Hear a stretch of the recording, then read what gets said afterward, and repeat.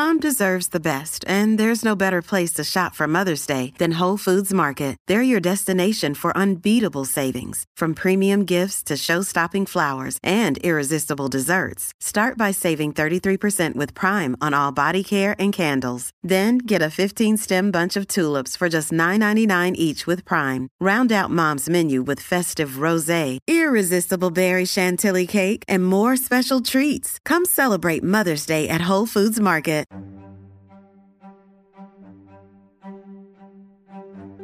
Hey guys, welcome back to the podcast. And if you're new here, welcome to the podcast for the very first time. I'm glad that you decide to come in and listen. And very first thing, if you're in any kind of danger and you're trying to listen to this podcast, please don't do that. Hang the podcast up, dial 911, get some assistance, create a safe plan, get into a safe spot. I don't want you by no means to listen to the podcast if you're in a domestic violence situation. I'm going to give you the National Domestic Violence Hotline number. That number is 1-800-799-7233. If you just need an advocate to talk to, you need to find different places in your area, you can call them. Also, contact online. You can go to domesticshelters.org. That is another great place you can go to. They have a lot of search engines and different things where you can search for shelters on there. You can get information yourself. So if you don't want to really talk to someone and you would rather just search it, they're a great resource. Today's special guest is Kit Gorell. She is an advocate, a survivor, and a special advisor for HBO documentary Private Violence. And I have Miss Kit on the phone right beside me. And if I've got your permission, Kit, we'll start recording. Sounds great, Misty. Okay, great. So, Kit, I guess I will just let you talk a little bit about who you are and as a survivor and an advocate if you want to start talking. Well, I've been doing this work for about 35 years now. I became an advocate because I went through a really violent marriage that ended with the death of my husband. I did not kill him. He was killed in an accident. But 3 weeks before he died, I tried to commit suicide because I just couldn't take it anymore. And then he was killed in an accident out in the Gulf of Mexico. And so my boys and I were set free. And I was living in the North Carolina mountains at the time. And I wanted the boys to have a different way of thinking about things. So we left and moved down to the Chapel Hill area in North Carolina. And not long after that, I saw the ad to become a crisis line worker, and I went to the training, and it just spoke to me on so many different levels. And so I became an advocate, and I've been doing the work ever since. Me and you was talking right before we started recording, and I called Kit in 2013, and I said, Kit, you don't know me. I'm from Alabama, and I want to be an advocate. And this is my dream to be, because I had saw the documentary series Private Violence, and so watching Kit work as an advocate really did something to me. It struck a chord in me, and I already kind of had the hunger in me anyways. And so Kit's very first thing to me was starting your community, and right. Yeah, and she said that to me, and things have kind of went haywire since. So, and but I didn't start till 2019. But I just wanted to kind of tell everybody that, because that's a little history between you and I. Well, there's nothing like lived experience, and I'm sorry that so many women across the country have had personal experience with domestic abuse. But it's a fact, and the good news is a lot of the women who managed to survive and get away from their abusers through whatever means, they feel strongly about doing something to work with and assist other women who are experiencing the same thing. And this is one of those issues that really does take. It takes a village. It takes all of us rolling up our sleeves and working together, recognizing that all of us have our own set of skills and gifts. No one is above anyone else, and no one is below anyone else.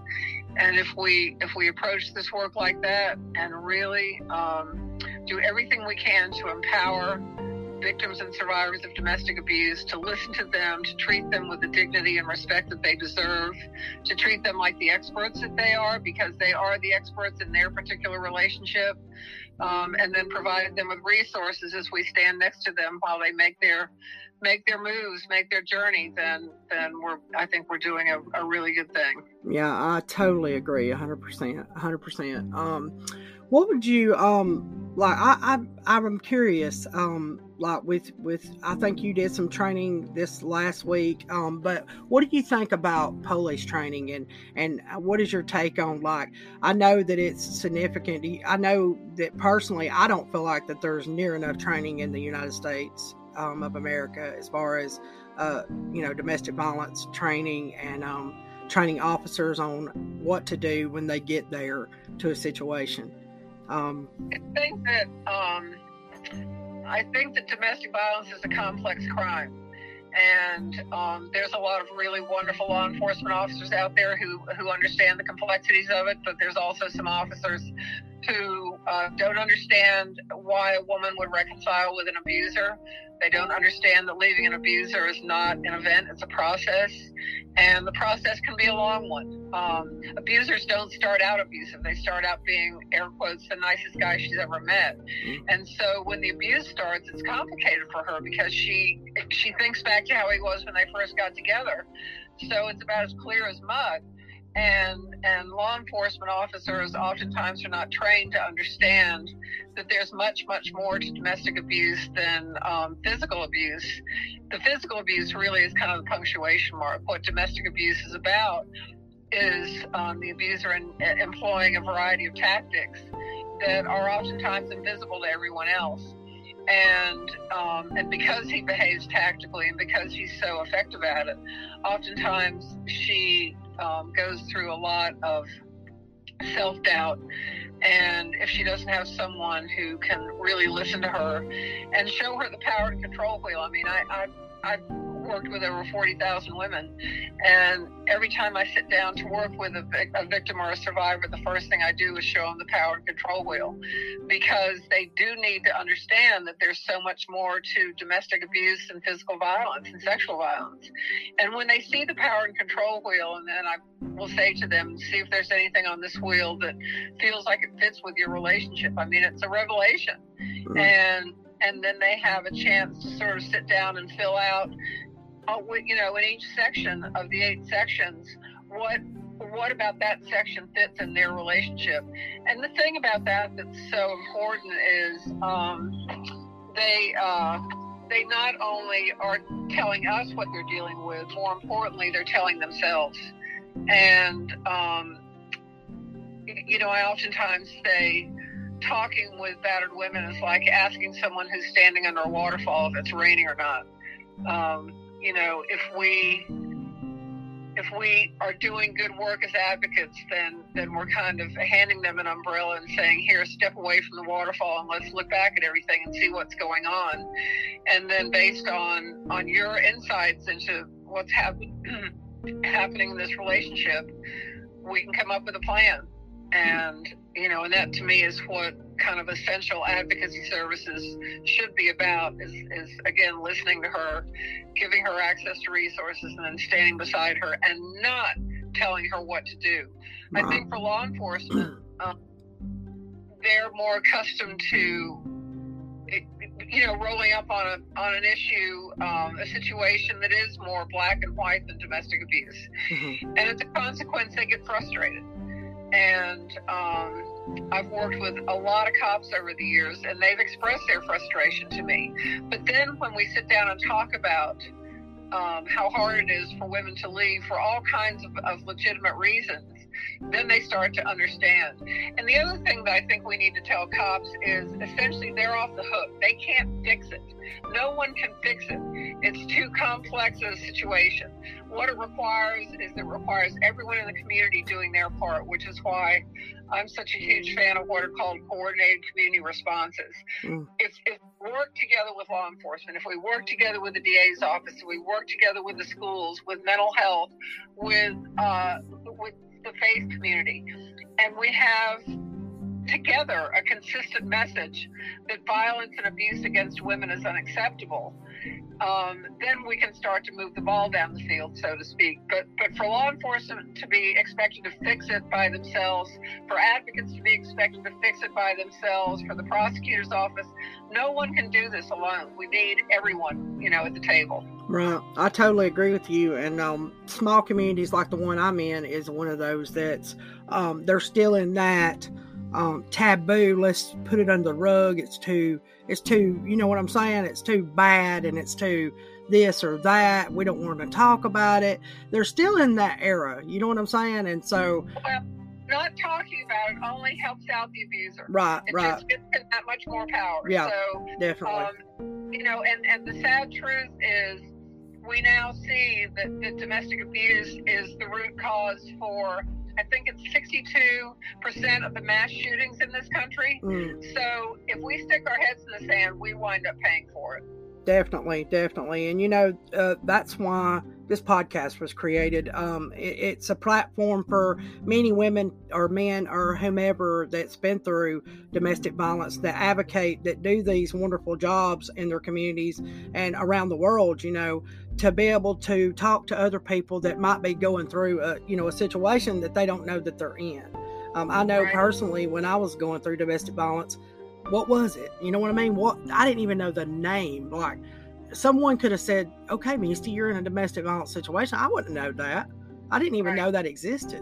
So, what would you say to someone if they're like listening to us right now talk about it, if, they're maybe in a domestic violence, but they don't really know what that is, and they don't know that's what's being done to them?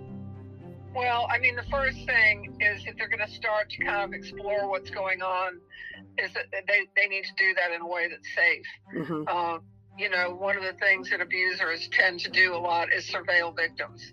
And we have to make sure that if she's going to start to sort of drill down and look at the dynamics of the relationship, that she does it in a way that's safe.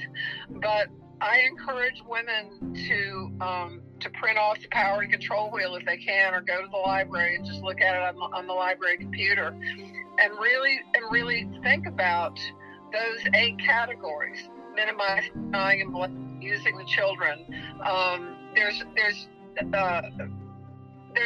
those 8 different categories on the power and control wheel do so much to illuminate all the different tactics and ways that abusers first gain and then maintain that control, because that's what it's about. People think it's an anger management issue. It's not an anger management issue. He manages his anger just fine. Think about the last time there was a domestic violence murder-suicide, and the TV reporter goes out and finds a neighbor to interview, and the neighbor oftentimes says, but he seemed like such a nice guy. Mm-hmm. And I talk about that, like I was just out in California doing the Domestic Violence for Crisis Negotiators class. And when we unpack it, they see that. They understand that he approaches them tactically. He wants them to see him as a good guy. Because if the cops see him as a good guy, then he doesn't go to jail. And the message to her is, he's going to be able to do what he does behind closed doors, but he's also going to be able to manipulate law enforcement, which just strips her of what little sense of self and a need for help that she's got. And so this is why it's important for us to understand that we just have to listen. And if a woman is unclear about what's going on, and she looks at the power and control wheel and starts to recognize, wow, this is happening in my relationship. What do I do? Then obviously the best thing to do is to find a good community-based program that is focused on empowering victims, not focused on, see what's the best way to say this. I worry that some programs have become less focused on victims and more focused on maintaining, let's see, what's the best way to say this?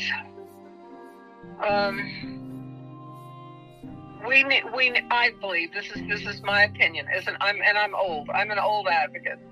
I think we should approach this work with great humility.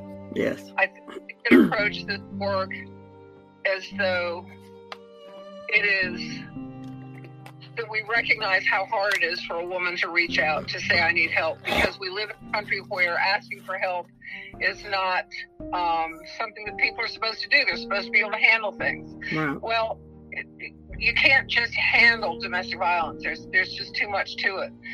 So I hope that when women hear this, and if they look at the power and control wheel and they recognize that they're in some quicksand and that they do need to reach out, that the people that they reach out to recognize what it means to have the courage to say, I'm in trouble here and I need help. Right. And that the support that we give to them is done in a victim and survivor centered way. Right. And you're right. And you know, as an advocate of myself, you know, I've not been doing this near as long as you have, and I'm not near as experienced. You know, I'm still learning so much as an advocate.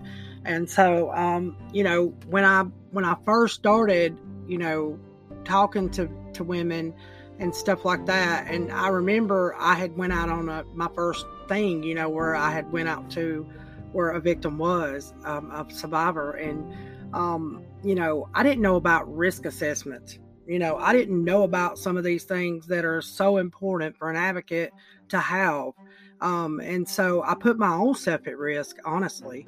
But I didn't realize it because my passion, you know what I mean? I'm so gung-ho, you know, as a young advocate, you know, and just, I'm gung-ho. I want to get out here. I want to do this. I'm ready, you know, and so I had to back up, you know, after the fact. Of course, she got to safety. She did wind up going back to her abuser the very next day.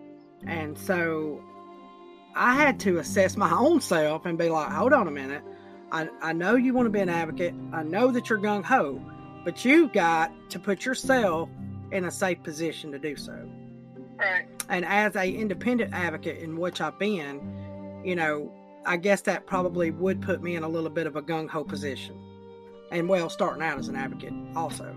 So what would you have, what type of advice would you have for new advocates?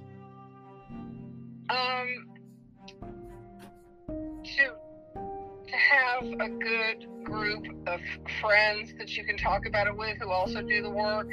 I'm a big believer in mentorship. Mm-hmm. So find someone who's sort of been doing the work for a while.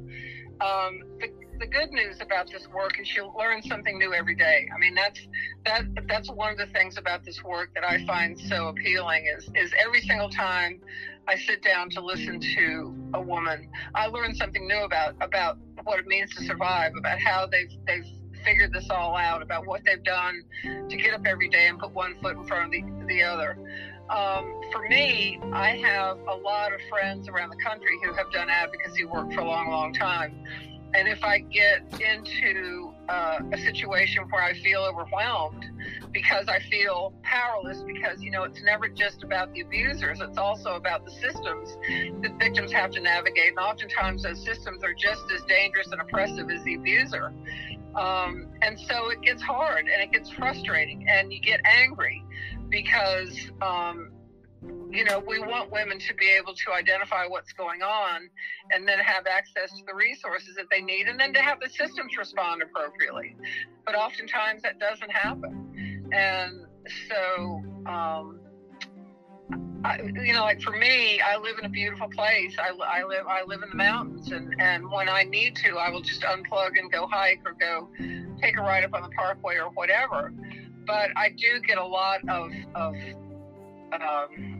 camaraderie and support and very valuable wisdom from other women that I know who have done this work for a long time. And there's some men out there that I turn to too who are advocates for battered women.